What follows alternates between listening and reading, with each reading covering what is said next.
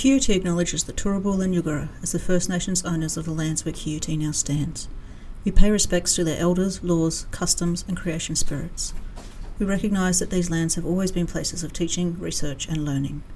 QUT acknowledges the important role Aboriginal and Torres Strait Islander people play within the QUT community. And here at How to Academia, we also acknowledge that these lands have never been ceded. Welcome to How to Academia.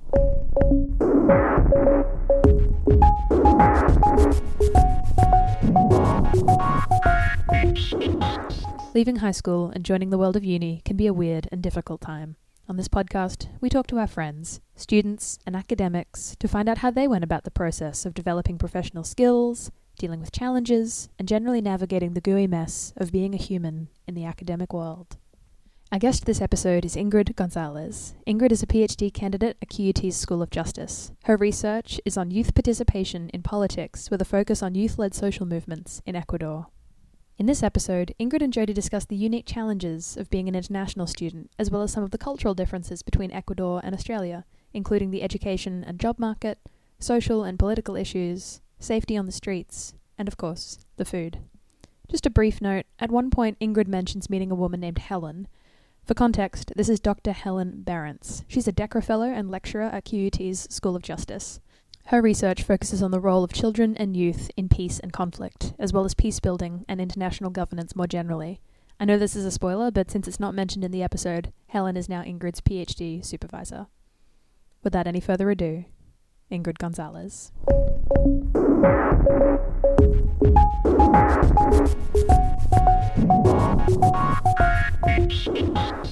So, welcome to How to Academia.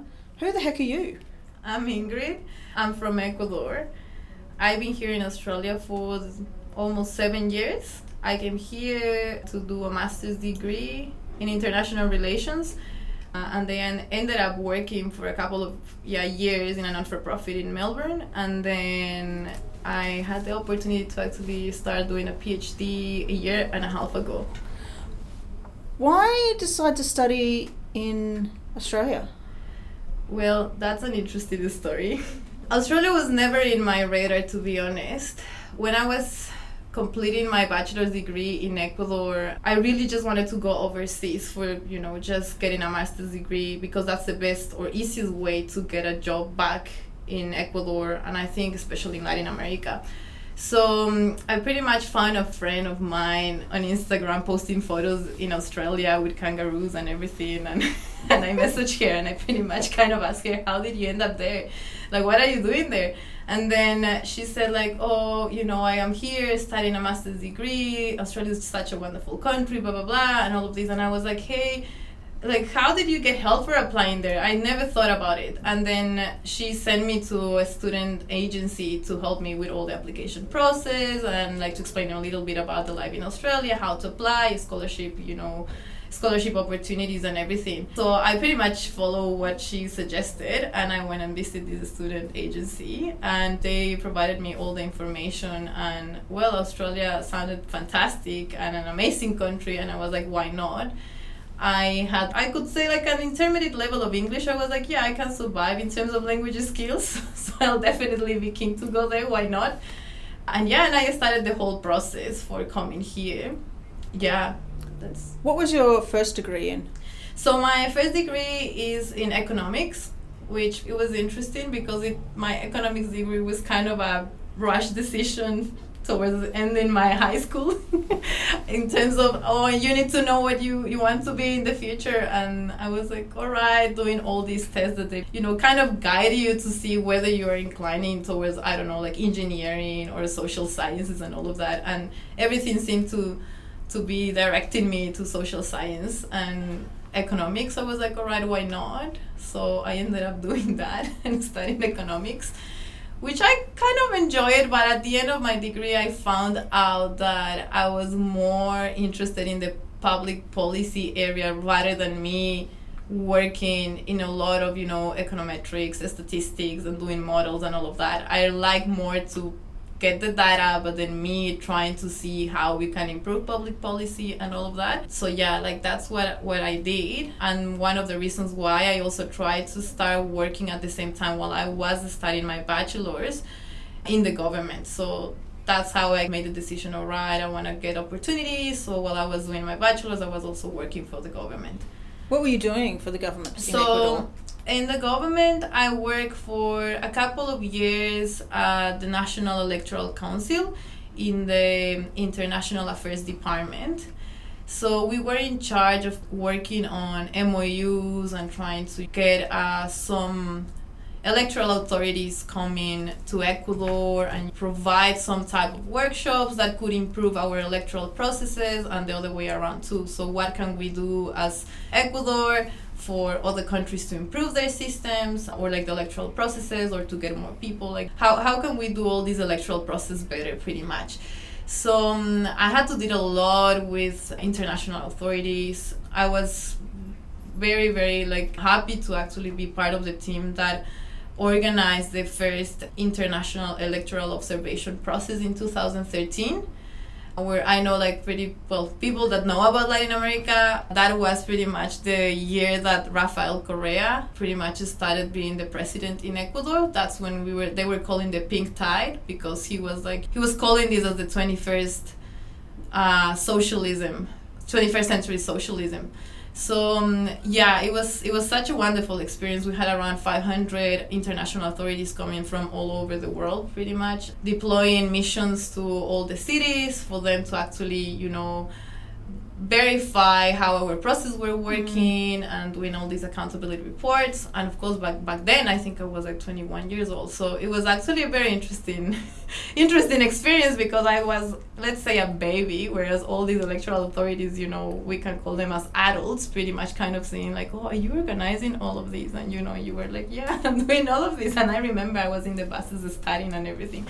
But it was such a wonderful experience. So I did that for 2 years. Then I finished my work over there because there were changes in authorities, and because, public servants cannot work more than 2 years in the same position. They want to like rotate positions so that you get more skills within like the whole institution.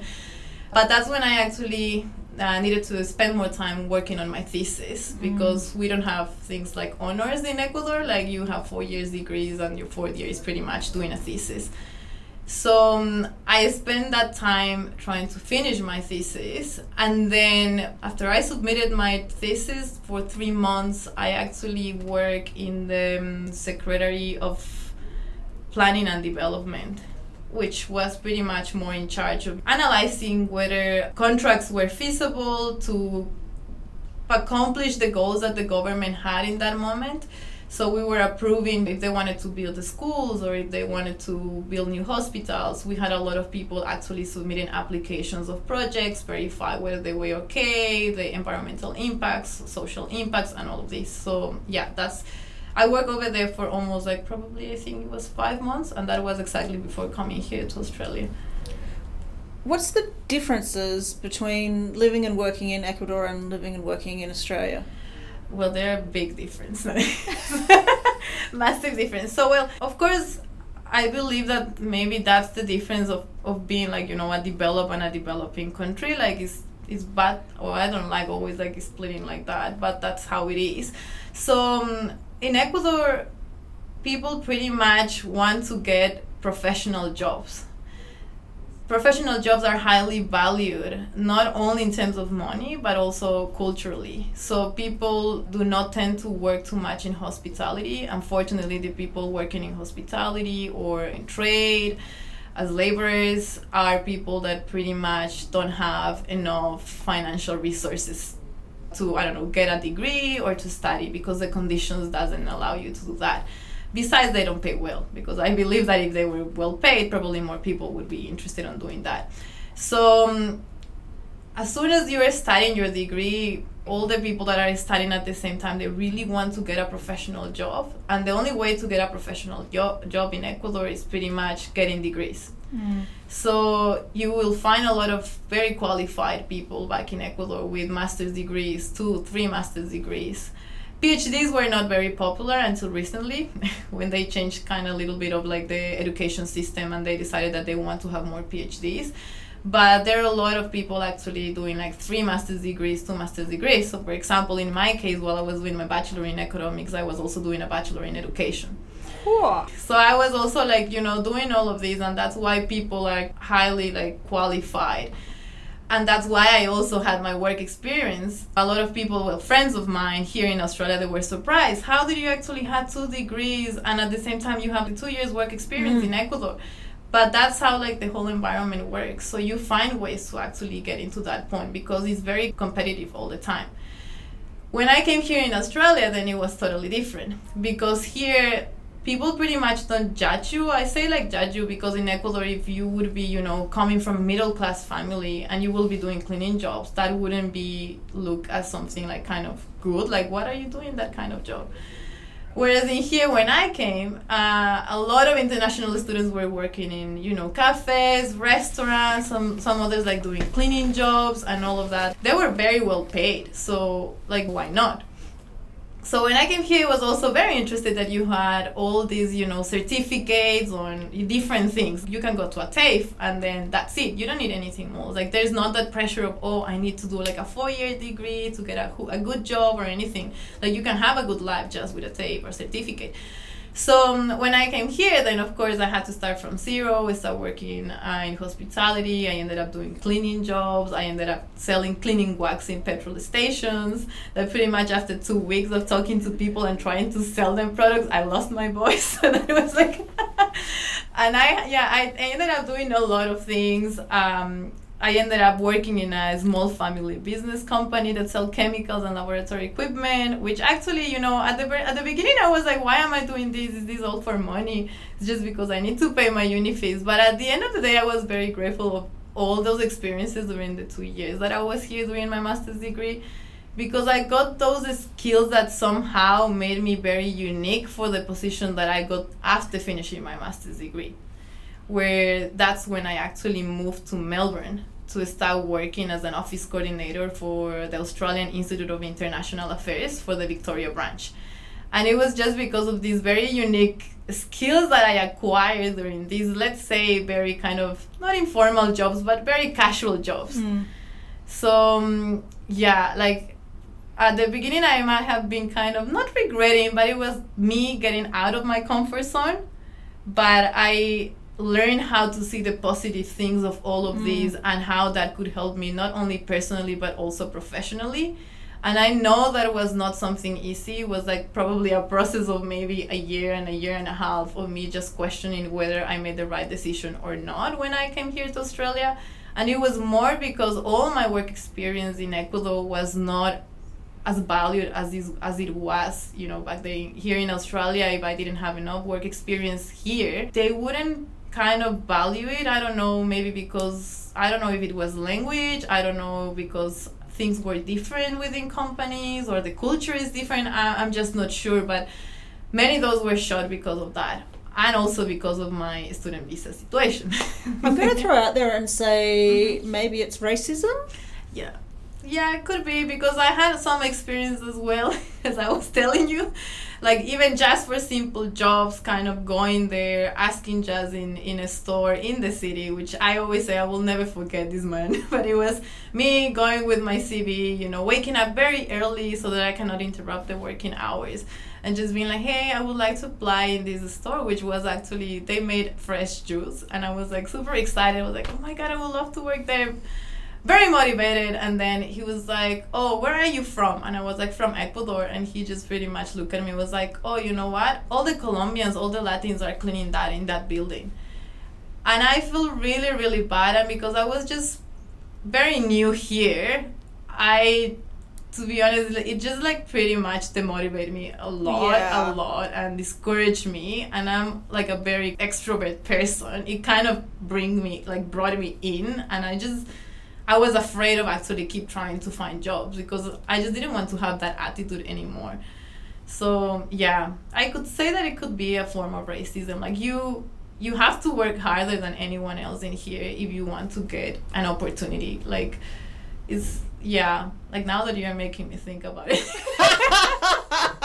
it's actually, yeah, like, you know, all the times you are over preparing yourself for anything because you just wanted to show that you can, that you have the skills, that, I mean, discrimination is a thing, and particularly with, I guess, perceptions around Latin America and developing nations, and I think this notion of devaluing particular skill sets and particular types of education. So you've done your master's degree, you've got this great job in Melbourne. Was it a great job?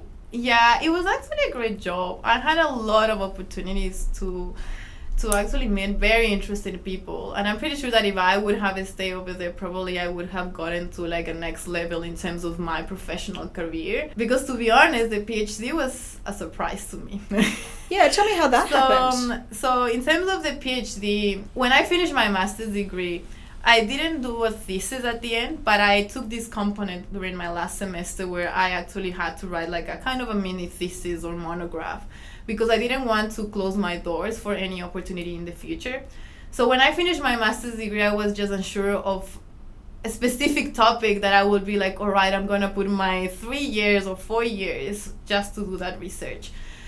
So when I was finishing almost my 2 years working in Melbourne, my visa was also expiring at the same time. COVID started. So my partner pretty much wanted to do a PhD since he finished his master's degree, because he also finished his master's degree at UQ, and he's also Ecuadorian, but he's more in the data science field. So he was looking for a PhD like no one else in this world. And I don't know if we should call this a miracle or what, but when we were about to get our ticket flights to go back to Ecuador, because we kind of tried to do all that we could for staying here and apply for the residency. We really wanted to stay here after 4 years. It was like, all right, we really like this country and everything. He applied to 3 universities, and the 3 of them were like, yeah, you're welcome, but you have to pay your fees. Ooh. And like both of us, we were like, no way, we pay our master's degrees already. We cannot afford this anymore. And we were like, all right, maybe, you know, it's not meant to be in here. Maybe we need to go back to Ecuador, and it's fine, like, you know, that's how we were. But coincidentally, when we were just trying to get this ticket flight to Ecuador, he receives an email from one of the professors that he contacted to pretty much ask him whether he was interested to give it another try in the same university, that there were some funds for him to apply. He applied, and within a week he received a scholarship at QUT, because now he's also QUT. And when that happened, it was like, all right, so we're staying for more time here in Australia. And I was like, well, you know, things happen for a reason. And through my job in Melbourne, because I had a lot of networking opportunities, I had the opportunity to actually work and collaborate with other academics there. I met a professor from Monash University. And I remember that we had this very good chemistry at the same time, because she did her research in Colombia. So she had all this Latin culture thing that when we met each other, we just had really good chats. And I remember that, well, after seeing my partner having this opportunity, I was like, maybe it's time to probably consider this. So I messaged, like this academic in Monash, and I was like, hey, you know, like I'm just wondering, like, how do we apply for PhDs? This is my areas of interest and all of this. And exactly at that time, she tagged me on a tweet, and to be honest, I was not a Twitter user at all. I had a Twitter account, but I was not using it. So when I was like pretty much tagged on a tweet, I was like, how do I even read this on my phone? And she tagged me in a tweet from Helen. So I was like, it was Helen looking for people interested in doing a PhD with her. So I was very surprised, because Helen was at QUT. My partner got his scholarship at QUT on the same time. And I was like, oh, maybe this is a sign. I always had like this 50%, you know, 50-50. Should I do my research? 50, should I just stay in the industry? And I was like, well, I'll just give it a try, you know. So I remember that we just had a meeting with Helen through a video call, and it was like, all right, we like Helen was trying to find a topic that we were very interested on, and I always knew that I wanted to do something in Latin America. Probably that won't get me all my professional opportunities later on, but I really want to do that because I believe that I could be a bridge in terms of language and in terms of people in the academia and also like the civil society to know more about Latin America. And I was like, all right. I had 2 weeks to write a research proposal. Helen was helping me with Caitlin as well. We wrote the proposal and I submitted the whole application. And then it was fingers crossed. And after a month, I also received the scholarship for doing the PhD here. So of course, when I received the scholarship, to be honest, I had a mix of emotions. I was super excited, but at the same time, I was very afraid. I was like, what I'm getting into, like a 3 years PhD research, Ingrid, you're not gonna get out of this. Like, and it was very, very interesting. I've never felt like that. I even cry. I was like, at some point I even blamed my partner. I was like, this is because of you. This is because of you. But no, so yeah, I think it was hard probably to me to accept that something that good happened to me, considering how hard it has been to me for getting something that I didn't, as I said, I didn't even put any effort. I just like contacted Helen first person, and it was not because I was searching for her, it was because someone kind of said, look, like I know this person, she's looking for PhD students, and I know you, I work with you, and I think you will be something very capable. And then I saw my partner like applying to many universities, contacting many people, and actually receiving like not rejections, but no scholarship. So I believe that when I got it, to me it was just so hard to believe it. Like kind of like it has cost me a lot to get where I'm here, that it's just so hard to receive this that easily. Well, I say easily, but of course during those 2 weeks of writing that research proposal was not easy. But yeah, so that's how I ended up doing my PhD, which to be honest, I was also glad to come back to Brisbane. I had friends here. I knew how to move around. So it was not somewhere new, because when I moved to Melbourne, it was hard to start making friends. I didn't have the university kind of environment where I meet other people. I had to Google Ecuadorians in Melbourne to actually find my friends. And the weather is awful in Melbourne. I mean, let's be honest. Brisbane climate is much better. But it's better, but I still prefer Melbourne's weather, to be honest. Really? But it's because I'm from the capital city in Ecuador, and that's like the highland region. Okay. So it's pretty much like, yeah, like I could say like Melbourne. Like it's like changing like all the time. It could be very sunny and in a matter of seconds it's like super cold. Those are not the things I love. Tell me about your research. So, well, my research is about youth's political participation. So more specifically, I'm trying to understand how youth engage in intergenerational dialogue within youth-led social movements in Latin America.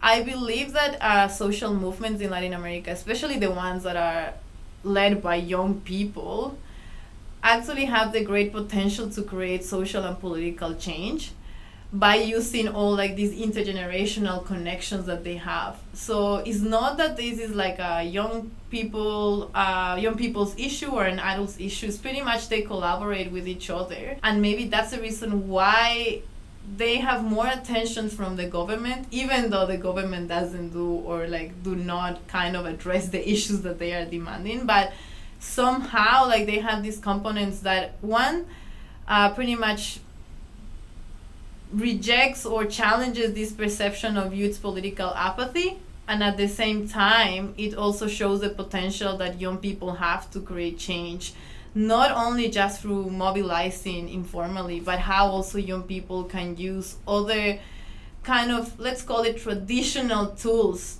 to get what they want. So the case that I'm studying specifically, which is Yasunidos, they actually use a form of direct democracy. So they collected signatures to call for a national referendum to protect one of the national parks, the Yasuni National Park in Ecuador, which is something very unique because you don't get to hear that, or I haven't seen here in Australia or any other country where they actually, young people try to somehow partner with other collectives or even adults and other people to use all the constitutional rights to kind of demand the government to do something about the issues.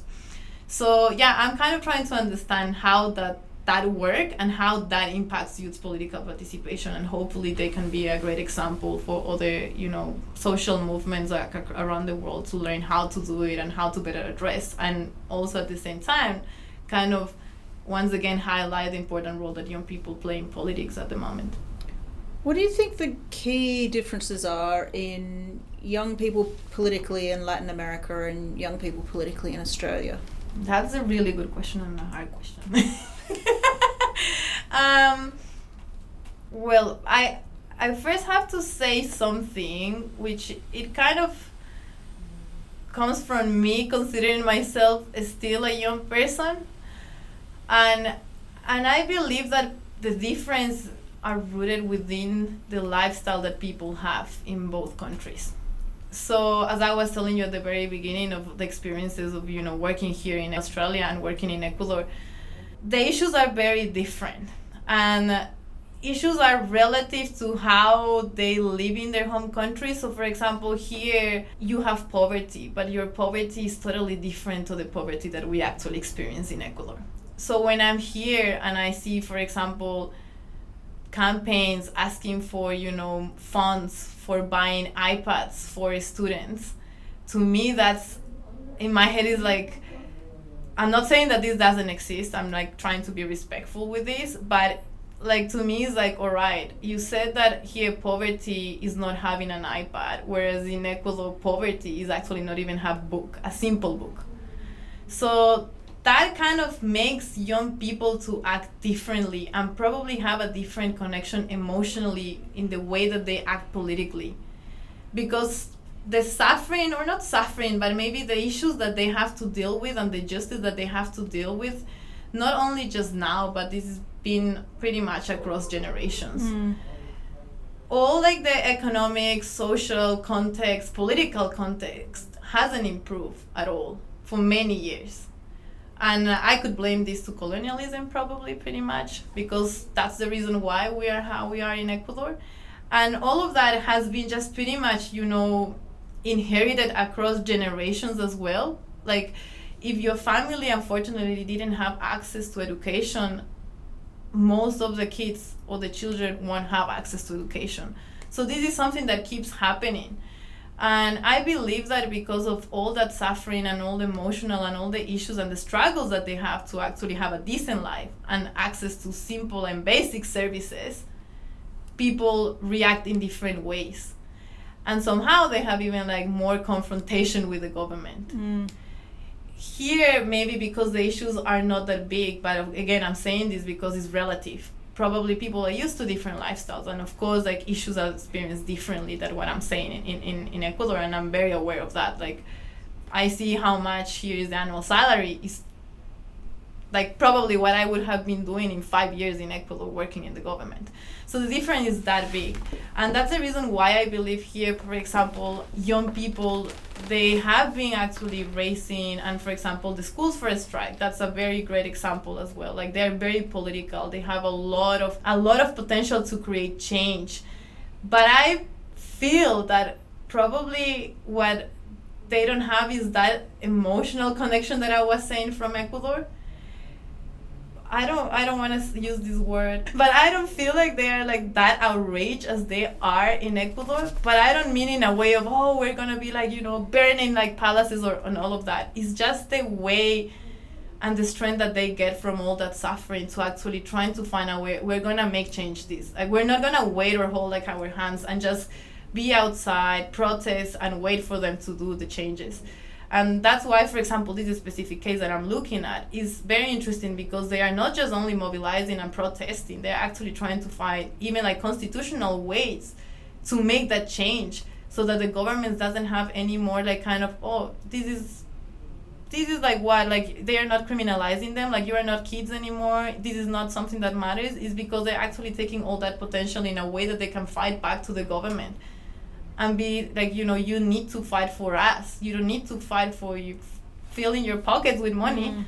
A lot of students, and probably just a lot of people generally, won't understand what life is like in Latin America. We'll have, I guess, kind of maybe some broad scale ideas about fairly ridiculously stereotypical drugs, violence, like... Well, yeah.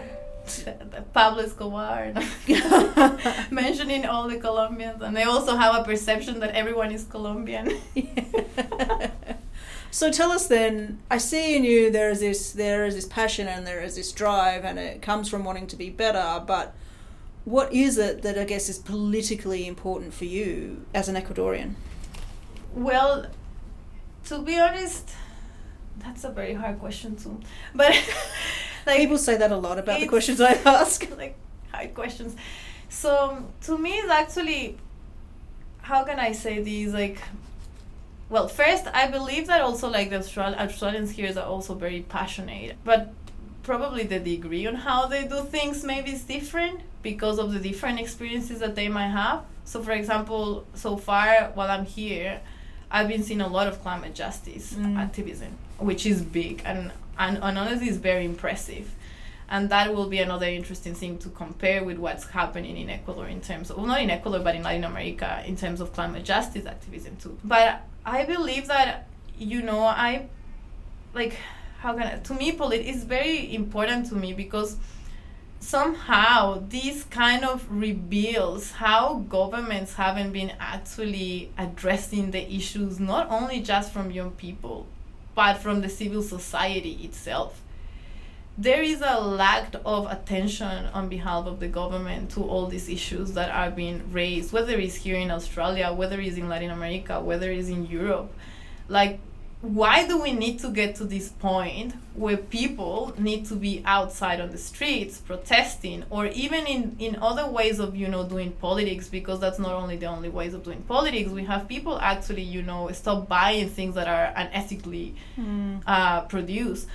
So this is just like the perfect opportunity to kind of being like, hey, governments, attention, like this been happening for years. Why haven't we been doing something?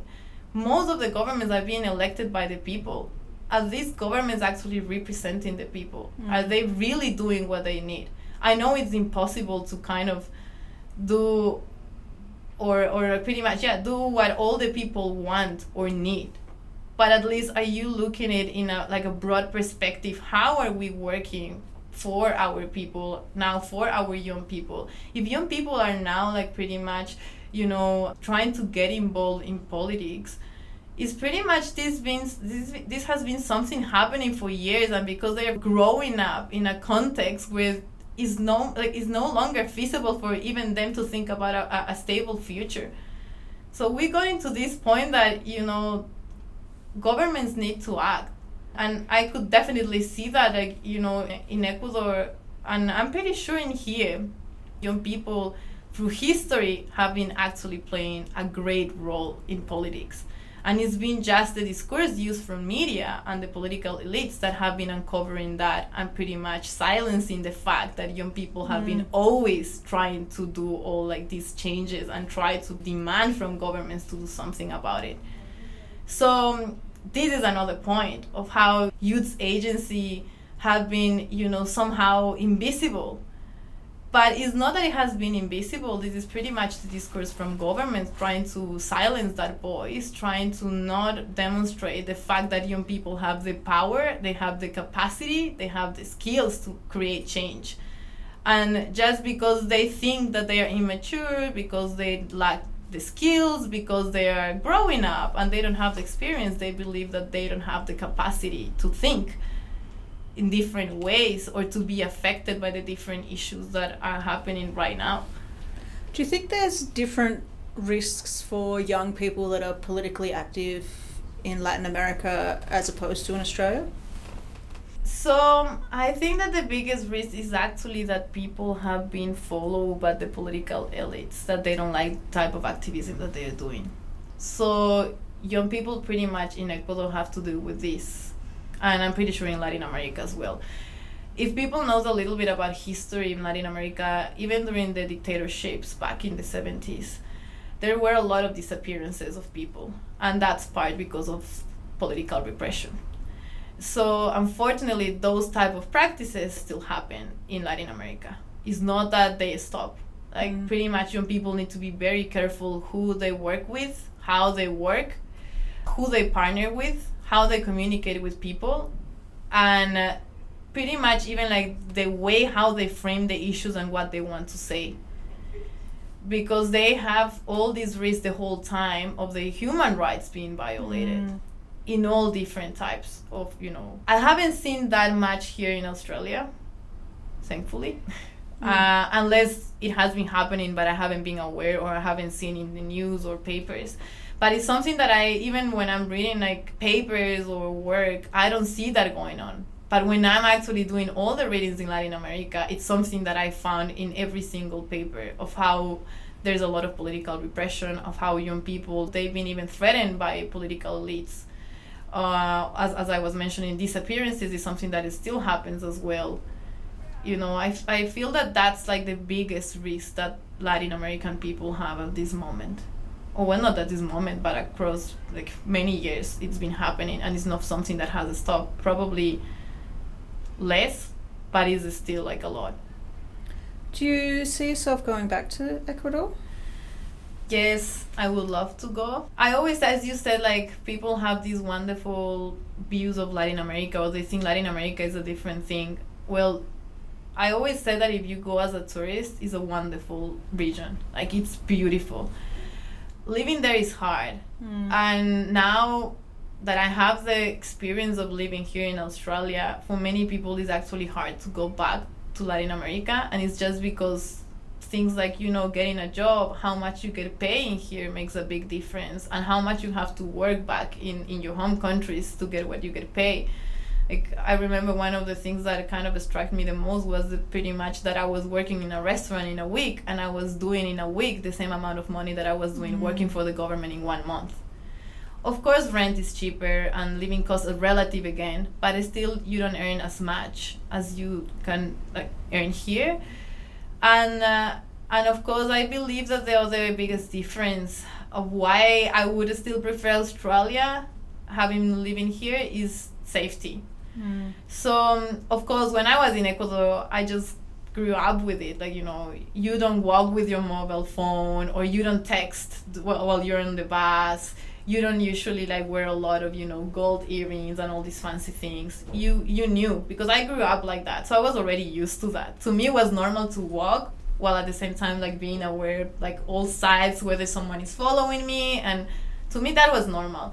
And when I came here, I remember the first week I was walking like that, looking around, blah blah blah, and then someone was like, "You don't have to be like that here. Here is very safe." And I was like, it took me probably 2 months to adjust that type of thinking in my head.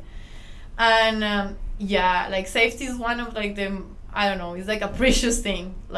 Just feeling safe, being able to walk in the street during nighttime, feeling, knowing that nothing could happen to you. I think that's something very invaluable, and probably one of the reasons that I would definitely like to stay here. But yeah, if I will go to Ecuador, definitely will go there to kind of, again, work in politics. What do you miss about Ecuador? Food. Preach, sister. I hear you. Tell me about the food. Food and of course my family. Well, most of Latin American countries are actually very, very diverse. They have a lot of, different dishes. If you ask me of one single dish, is impossible to mention, because every single city in Ecuador has different dish. Highland region has different traditional food, Coast region different traditional food, Amazon region the same. So, of course, if you're a vegan or vegetarian, you will struggle in Ecuador pretty much. You'll be eating a lot of rice and potatoes and plantain. But yeah, we have a lot, we kept a lot of the indigenous food, a lot of it. That's our traditional food. That's why we eat guinea pig. So for people who have guinea pigs as pets, I'm sorry, but that's what actually indigenous people used to eat back then. I hear they're delicious. They are crunchy. They are very crunchy. They serve it with some potatoes and a kind of a peanut sauce. Not many people like it, actually, which is interesting. But I think it's because of the fact of thinking that it's a guinea pig. And many people might be like, but that is a rat. How could you eat it? So that's the reason why not many people like it. But then, yeah, we have like very things like ceviche, which is with prawn and, you know, fish and all like the seafoods. And then it's fascinating because when you go to the Amazon region, then you also find like a lot from like the indigenous people from the Amazon region. Where they actually have a lot of food cooked with a lot of, you know, different plants that you cannot find them in the highland region. They even eat like some type of worm that is called chontacuro, and they also eat that, which I've tried. It's delicious as well. So yeah, like there is many things. Like I think like the next time I'm going, I think I always work out really hard before going to Ecuador because I know that once I get there, like I'm eating everything. There's so many different dishes that you could have over there for different tastes. It's just wonderful. I think food is like, unfortunately I cannot find any Ecuadorian restaurant here. Most of them are Colombians. They're similar to our food, but not exactly the same. We share some things. But yeah, I think that's one of the things that I miss the most from the food. And also the big family gatherings as well. Because it's like, I believe that Latin America is also kind of conservative as well in many of the things. Most likely due to religion. And that's the reason why family is like very important to everyone. And of course, that's why we have like the massive dinners with a lot of family and eating a lot of food. And so, yeah. What's been most helpful at uni life? What has been most helpful as an international student? The most helpful as an international student, I believe that probably the biggest, the most helpful thing as an international student to me has been the fact of getting to know people from different countries. It actually broadens your perspective about the world and about like the diversity in the world as well. Pretty much kind of, that was in my case personally, that kind of helped me to go through my whole master's degree and even now during my PhD, having the community of people dealing with the same things at the same time and working together and collaboratively. So I believe that has been like the most helpful thing. And through those networks, try to create and find ways not to only support us personally, but also professionally. And that's what even happened during my master's degree. I had great friends that now they know me, not only as a person, but also as a professional. And when they need something from me, they try to help me get really good opportunities, involve me in things that are relevant to me, that I and you know, in activities that I could also be of good, you know, like provide valuable input to some projects and all of that. So I think that has been the most helpful thing, just having the community and, you know, helping each other, receiving that support as well in terms of, you know, like the mentoring programs as well, in terms of, you know, how can you do this, how to you do your CV. Well, of course I did that like 4 years ago, but especially because CVs were not done, especially as we don't do it in Ecuador, to me that was valuable. Like I was like, all right, I thought the CV was a universal thing, and no, it was not. So like all these tiny tips that of course they helped me back then, now I'm used to that. But if I wouldn't have that at the very beginning, probably I would have struggled a lot. How as an international student do you find those people? Well, part of that is, you know, getting out of your comfort zone. I know not many people probably have the same personality as I have. Like I love talking to people. I need to be surrounded by people. But I know that many people don't do that. So I think that that's part of, you know, getting out of your comfort zone. If you really want to kind of find a job or even just try to get to know more about the culture, you need to sometimes give the first step and try to talk to people, even if it's really hard. This is not for you only to make friends, but it's actually to also help you build all these, you know, communications skills at the same time. I always believe that, you know, like, especially with English, as a non-English native speaker, to me, I came here and I really just wanted to talk to people that didn't speak Spanish, because that was my only way to actually improve. And, you know, it was hard at the beginning. Yes, I had some friends sometimes correcting my English, but that was the only way I learned. And until now, sometimes I make mistakes and I keep learning. But I feel that you need to leave aside the fact of being afraid, of being scared, or even sometimes to be judged because of who you are, where you come from, and just be out there, because it's not only you learning from them, but sometimes also they learn from you as well. You are like this kind of, door that will let them in to know a different culture and a different perspective. So yeah, I've seen a lot of friends, and it's interesting because I had some like friends that love to talk, love to go out, but other friends that they don't. But I somehow try to approach them, and now like they talk to me. At least they talk to me. And sometimes I don't know if it's just because they see me talking and they see me being like all the time an extrovert, they kind of at least come with me, and I'm able to be like, all right, like, like this is my friend, I introduce you to blah, like this is her name, and you want to go out, like talk to each other. But yeah, I think like that's the way how you do it. It's not hard, like it's not easy actually. It's hard, but I believe that that's like a good challenge. It's not bad. It's just like you need to make it as something positive in your life. So how can domestic students better engage with and support international students? I feel that it's, how can I say this? I had a very interesting experience from my master's degree, and just probably be a little bit more aware on the way how you say things to international students, because culturally here some things for you might be kind of normal, or this would be a joke. And as people that are non-English native speakers, sometimes the joke is not understood. So instead of being a joke, you actually heard that person. And I talk this from a personal perspective, like from a personal experience where someone like tried to correct my English in a funny joke way, but instead of correcting my English in that funny joke way, it really, really shut me down. I just didn't want to talk anymore. I was like, I'm doing a lot of effort for being here.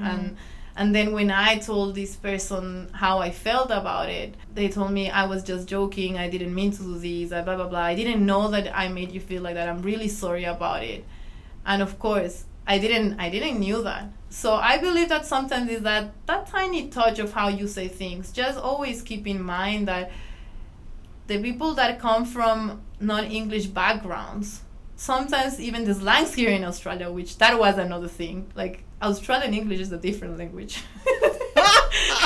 It was like with the slangs, like sometimes you use them, and just always just keep in mind that for us it's just hard to start. It's hard to learn all these new things, all the tiny slangs, all the jokes and everything.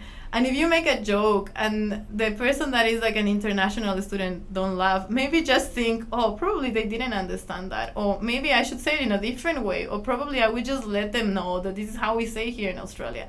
So probably like that you can create all these more engaging communities as well. But I noticed that sometimes, people don't actually kind of think of that, because for you it's very natural to say your slangs, whereas for us it's not. Or sometimes the way how you say things is not like the subtle way to say it, or is not received like that. So I believe that to me that would have made a difference, and probably that's the reason why most of my friends during my master's degree were international students more than Australian people, like domestic students here. Do you have a favorite theorist and or theory? Favorite theorist? That's a hard one. There are a lot of theorists. What's the favorite piece of academic work that you've read? Ooh. Not easier? That's a broad question. Well, probably because I've been dealing a lot with it, and I'm really trying to use that in my research because I feel it's very helpful. There are two pieces. They are from Woodman and Wynne, which they are actually Australian youth sociologists. But there is also Pablo Bomaro and Melina Vasquez, Latin American scholars, that they also do youth sociology stuff. They pretty much understand or conceptualize youth as a generation, which is a very new way of actually understanding youth.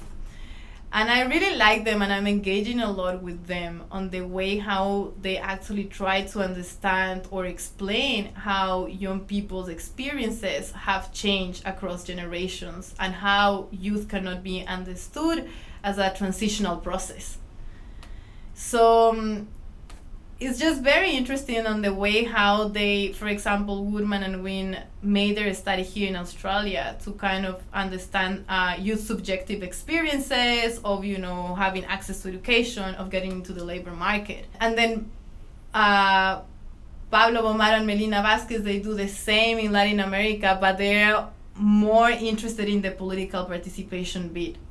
So I really like their work. Like they don't try to kind of measure or put variables. That's why I'm a qualitative researcher. Because I like the fact that they want to learn from people's experiences and understand what they think about that. Because I think we can get more meaning and understanding from getting people's experiences rather than us just trying to test a theory on objects. Well, for me, they are not objects, they are subjects.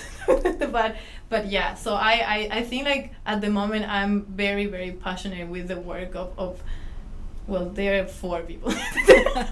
But yeah, Woodman and Wynne like pretty much work together in this piece. And then Pablo Bomaro and Melina Vasquez, they also like kind of work together a lot collaboratively in youth sociology. What's your top tips for students in general surviving at university?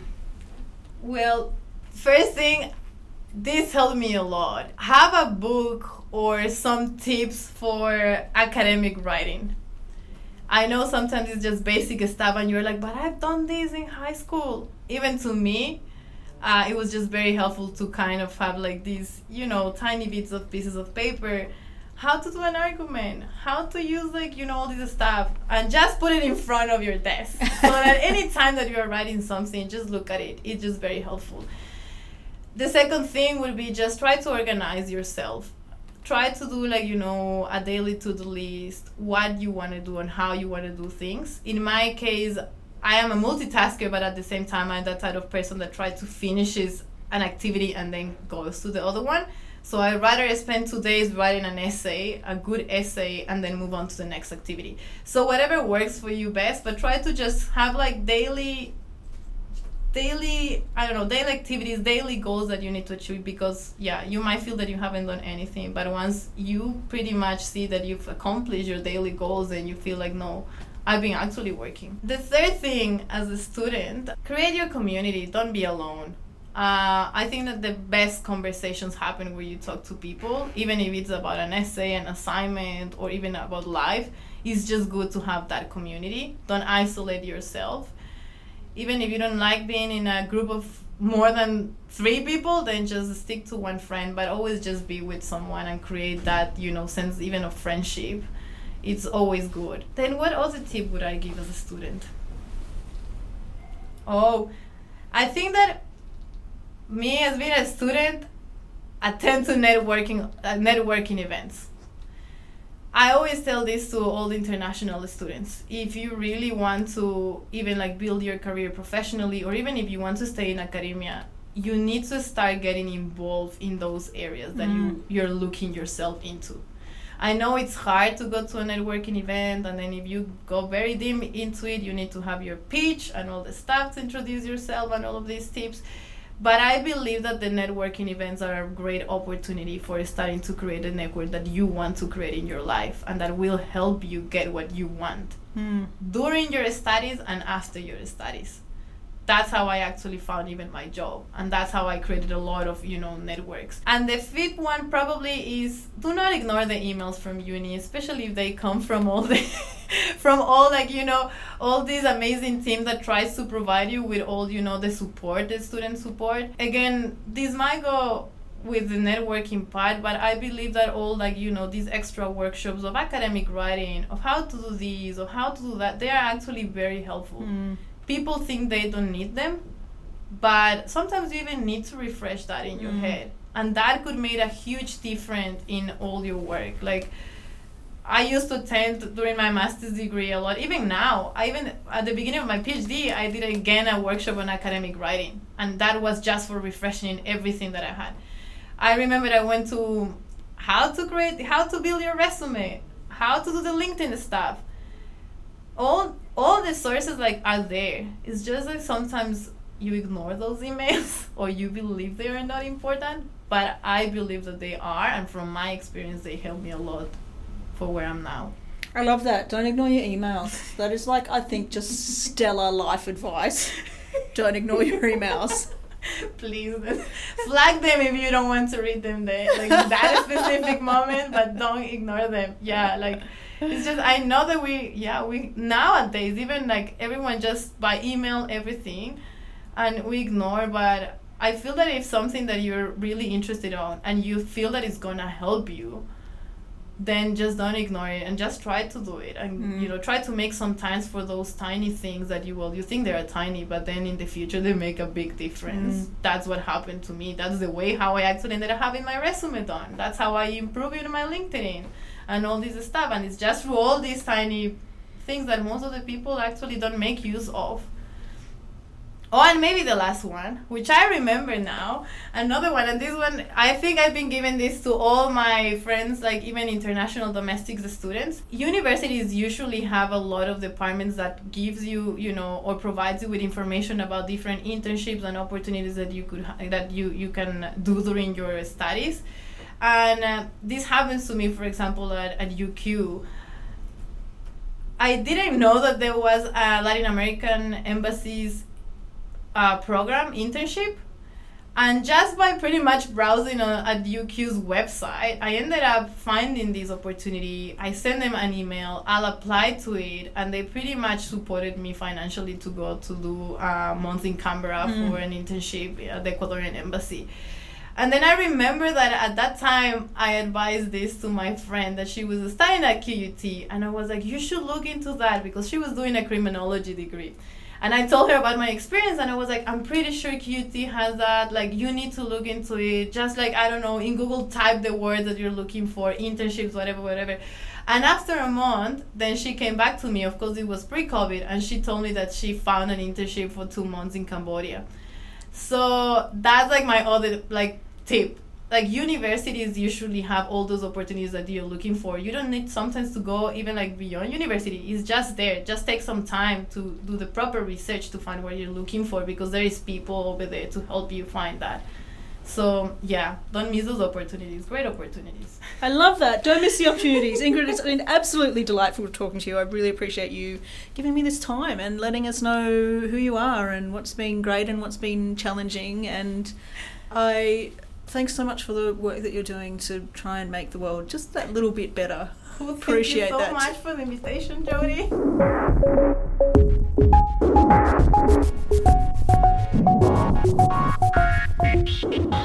This podcast was hosted and produced by the excellent Dr. Jody Deeth. Editing by Kelsey Adams, that's me. Music by Poddington Bear. And this podcast was developed with support from the Queensland University of Technology. Thank you for listening.